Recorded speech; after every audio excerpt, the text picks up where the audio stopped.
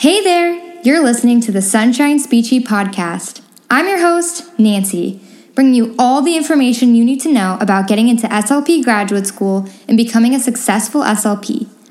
Join me every other Wednesday as I talk to SLP experts about current research and methods in the field, as well as undergraduate and graduate students and everyday SLPs just like you and I. If you're enjoying the podcast, please be sure to subscribe and leave a positive review to help others find my podcast. Make sure you don't miss out on additional resources and more by following me on Instagram at Sunshine Speechy. In addition, check out my YouTube channel, where I share even more advice about the graduate school application process, as well as my own experience in graduate school. Today, we're talking to a current SLP graduate student all about how she decided to go into speech pathology as a second career. Let's get started. Sunshine, sunshine, sunshine speechy. Hey everyone, and welcome back to the Sunshine Speechy podcast. I'm your host, Nancy, and today I am joined by Kate. Thank you so much for coming on the podcast. Thanks for having me, Nancy. Yeah, so just to start out, can you tell us a little bit about yourself? Sure. My name's Kate, and I just finished the spring semester of my first year of graduate school in an SLP master's program at the University of Delaware. Congrats. That's exciting. Thanks. Yeah, for sure. So you started out in a completely different career, totally unrelated to speech. So how and why did you decide to change careers, and how did you kind of end up in speech pathology? So I did get my bachelor's in graphic design about 5 years ago. So you're right, totally different field. And probably I would say I was, going through that. And by about the second semester in junior year of getting my bachelor's, I kind of wasn't sure that I wanted to do graphic design as a career. And I kind of developed this desire to have more of a helping career. And it was at that point I actually started thinking about going into teaching. But I decided I was kind of so far along in the degree already. I was like, well, I'll finish out my degree in this field and, see where that takes me. And I did actually get my substitute teaching certificate around that time. So I dabbled in that a little bit to kind of get a feel for if I would want to eventually move into teaching. Mm-hmm. And then after I graduated with my bachelor's, I actually kind of wanted to travel a bit. I was fortunate enough to be able to take sort of a gap year, and I went to Ireland where I was an au pair for about a year. Oh, that's so cool. Yeah, it was an awesome experience. And so after that, I came home and I was like, okay, well, time to look for a job in graphic design, which I did. And probably about a dozen interviews later, I did get a full-time job as a packaging designer for a consumer electronics company. So I wound up doing that for 2 years total, and kind of, I think pretty early on into that job, honestly, I was like, I don't think I see myself doing this for the rest of my life. I just was looking for something more fulfilling, more of a helping career. And I also didn't love being, behind a desk all day. Yeah. So which ironically, with COVID-19, that's kind of where we've ended up, is behind a screen at a desk all day. But hopefully, that is not a forever thing. So as I was working there, I started looking more into becoming a teacher, and I was looking into doing, in New Jersey, there's an alternate route program where if you have a bachelor's, there's a few extra steps and you can become a teacher. So I was looking into that, and then I don't even remember exactly how, but somehow the idea of speech pathology popped into my head, and I guess it was not a career that I was overly familiar with. It was definitely something I had heard of and was aware of, but it just kind of popped into my head, and I was like, oh, actually, I think I could see myself doing that. So I did a lot of research on it, kind of just Googling whatever I could, trying to, find different blogs of people's experiences as SLPs. And then I was kind of like, I think this is a better fit for me. One of the reasons I kind of at first was thinking that I would become an SLP in a school, and I kind of liked the fact that it would be with smaller groups of kids or one-on-one instead of a whole classroom. And also there's a good job outlook, which was another kind of motivating factor, especially at least in New Jersey compared to teaching, can be really tough to get into. So I did all that, and it was in August of 2018 that I left the full-time job and I did a post-bac year at a university in New Jersey. So I kind of got all my leveling courses and prerequisites, applied to school, and then it was in 2019 that I started my master's at the University of Delaware. So that is where I'm at now. So yep, it's been fall, winter, and spring semester in the books. That's crazy. That's awesome. Sorry, my dogs are barking at everyone outside, so hopefully you can't hear that. Okay. No. Yeah, that's so honestly like brave that you were able to take that plunge. I feel like it's just like so nerve-wracking to decide that you want to kind of start all over. So that's really cool that you're able to do that. So tell us about how you were able to prepare your resume, your academic courses, I guess you talked about that a little, and your GRE scores for speech pathology graduate school, because that's a pretty overwhelming process.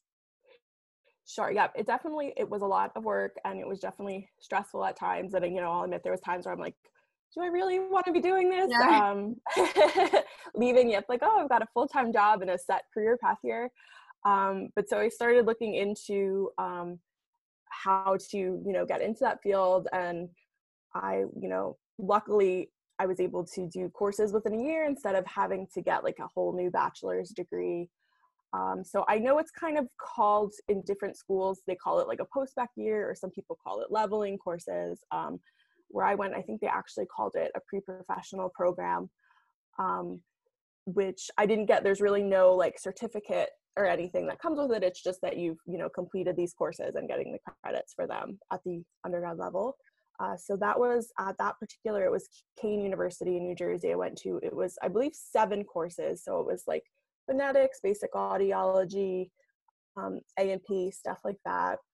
And then also, so that was kind of, I applied to that, which that was a pretty simple application process. I think it was just kind of, you had to already completed a bachelor's, so just kind of sending that transcript in, and I think a personal statement, something of that nature. And then I started taking the courses there. And then of course, let's see, I think Stats, Bio, and Chem, Psych 101 I had already had from my bachelor's. So yeah, going through that. And then the GRE was another, I know everybody. I'm very upfront about how much I hate the GRE. So Yeah. So let's see, I think I took it in like the fall. So I was like I did everything pretty quickly. And I had just taken out books from the library and just tried to study as much as possible. And take, I think on the GRE, there was kind of free practice tests that you could take that were timed and would give you like estimated score. So I just did that as much as possible. And then I took them and luckily did decently enough on my first try, because that was in, I think, November that I took it, and grad school applications were due in January. So I didn't really have time at that point to redo it. So yeah, so it was a process of GREs, getting letters of rec, which luckily, I think all my letters of rec wound up coming from professors at that school. And then also I had done some observation hours, the 25 observation hours. I had completed those as well. So I got to observe some interesting settings. And then resume, and then yeah, just sent all my stuff. I wound up applying to 5 schools total. So my program, the classes that I had taken, it was enough prerequisites for most schools in this kind of New Jersey, New York, Delaware area, Pennsylvania. But there was definitely some schools, I think, in other parts of the country that there were some prereqs that I would have been missing with this program. But for me, I felt like, okay, it's a solid base and I've got, enough options to choose from. So then, yeah, just kind of sent everything along and waited with everything crossed to hear back. Well, that's awesome. Yeah, I definitely narrowed things down based on like how many prerequisite courses I would have to take, because it's crazy to take like 10 prerequisite courses just for one program. I definitely feel that. So you said you got your letters of recommendation from the program that was like the pre-professional program? Okay.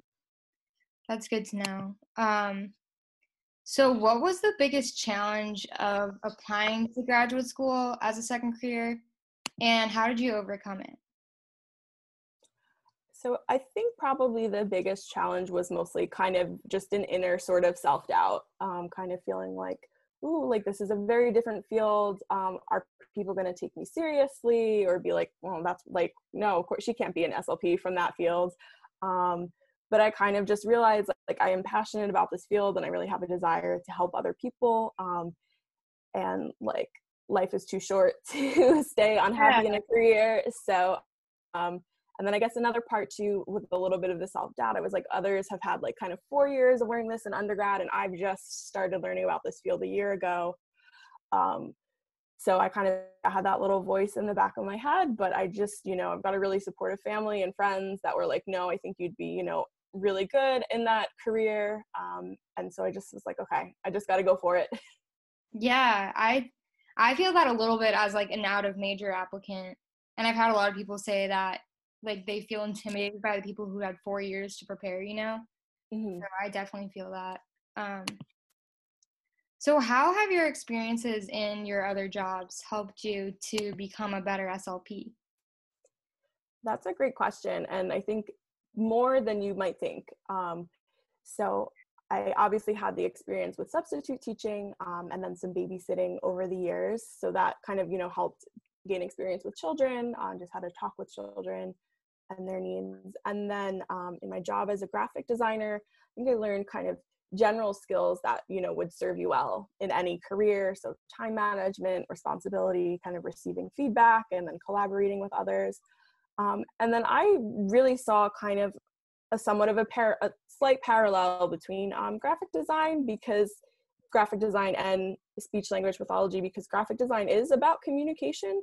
So it's kind of presenting information in the clearest way possible, and changing your things to better get the message across. And I think that has made me adaptable in treating clients and explaining things to parents, and just kind of with design, the first design you do, that's never the last. You go back and you change it to make it better, to make it the best you can be. And I see that in therapy, as you're choosing interventions, you really have to change them up and make sure you're meeting the needs of the client. So I'm just used to things not being one and done. I'm used to kind of, well, this is not working quite right. Let's go back in. What can I do to make it better? What changes need to be made?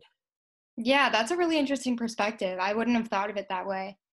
I think graphic design is so interesting to me, and I really don't know very much about it, but do you feel like graphic design has helped you like create any sort of resources for your clients, or do you think it might help you in the future? Yeah, so it's definitely, I think, been nice, kind of being handy with like Photoshop and Illustrator. I do use kind of, I think, the same resources everyone uses, like lesson picks and stuff, but sometimes it's been like, no, I need this in this exact size, or I need to change the color of this. And so it is handy to kind of have that skill set that I could just change it really quickly. And then I did have, it was funny, a class, actually I did get hired kind of per diem at my school to do some graphic design for some of the SLP labs. Oh, Like wow, the first, that's so cool. yeah, it was really funny because we're doing icebreakers and everything and orientation. And I was like, yeah, like I was a graphic designer. And I think like it was like the second day of school. One of the professors there that runs the lab was like, actually, we could use some graphic design help for some of our labs. Can we hire you? So that was fun because I still love design. I always will. So it's nice to be able to do it a little bit here and there, and making resources for clients. And then I had another course where we had a group project to make kind of a checklist about developmental milestones. So everybody in my cohort knows that I come from a design background. So they were all like, Kate, you're gonna design this, right? And I was like, yeah, not a problem.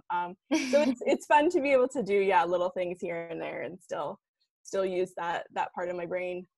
Yeah, I would think so for sure. I feel like SLP is like we oftentimes don't have that skill set. So like the graphics that we do make look like they're from like the 90s. So what has been the biggest challenge and your biggest triumph so far in SLP grad school?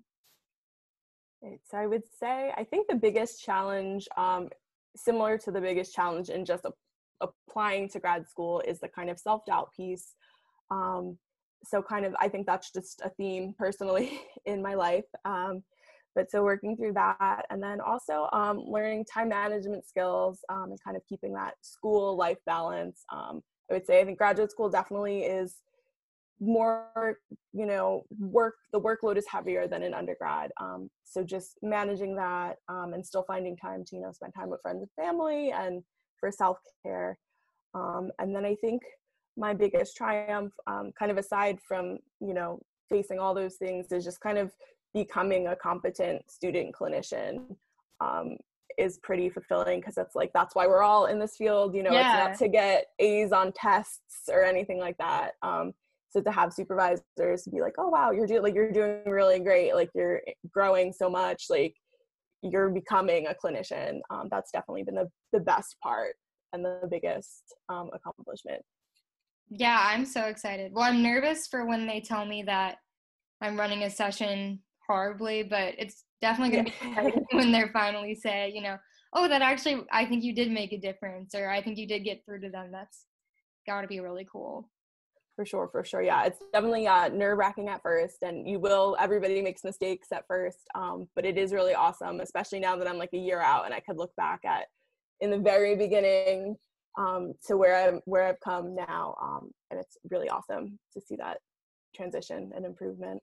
Yeah. So is there any other advice or like information that you'd like to share with future or current second career SLPs? I know like it's just like this giant self-doubt, or you feel like it's too much, or you feel like, oh, like it's too late in the game. Sorry, I'm kind of just rambling, but yeah, do you have any advice for those people? I would say, you know, definitely recognize that it is tough to make the transition, but if you're really passionate about it, don't give up. You know, there's someone in my cohort now that is in their 40s. I've met along my path in my other pre-professional programs some career change folks, so it's definitely doable. And it is, if you think that, you know, you're coming from too different a career and your skills won't apply, I think I'm the perfect example that you literally can come from any career if you put the work in and you're passionate about it. You can do it. And I think having, in some ways, it is a kind of beneficial to have like a work experience. I think that shows kind of a maturity as well when schools are looking at applicants. Yeah, so it's definitely, don't think that it's a hindrance that you were working in a different career for however many years. It can actually be beneficial to you. And then also, I guess, shadow SLPs as much as possible, and, you know, do as much research, and just, make sure it is really something that you're passionate about and what you want to go for it. And I just feel like at the end of the day, life's too short to be to be unhappy in a career. It's such a big part of your life. So I think it's really important to me to kind of just go for it. Yeah, that's awesome advice. And I do, like, I'm so young right now that it's like, oh, like changing your career at 40 would be so daunting. And like so late in the game, but really you have like 30 more years left to work. So why not do what you actually do love? I totally love that. Yeah. It's never too late. Exactly. So is there anywhere that people can reach you if they want to just ask you questions about being a second career SLP, or if they, you know, want to see your resources or whatever? Sure. Yep. If anybody has any questions about, you know, going into SLP as a second career, they could feel free to send me an email. My personal email is kanderson1493@gmail.com. And I could type that out for you too, but yep, not a problem. I'd be more than happy to answer any questions anyone has. Awesome.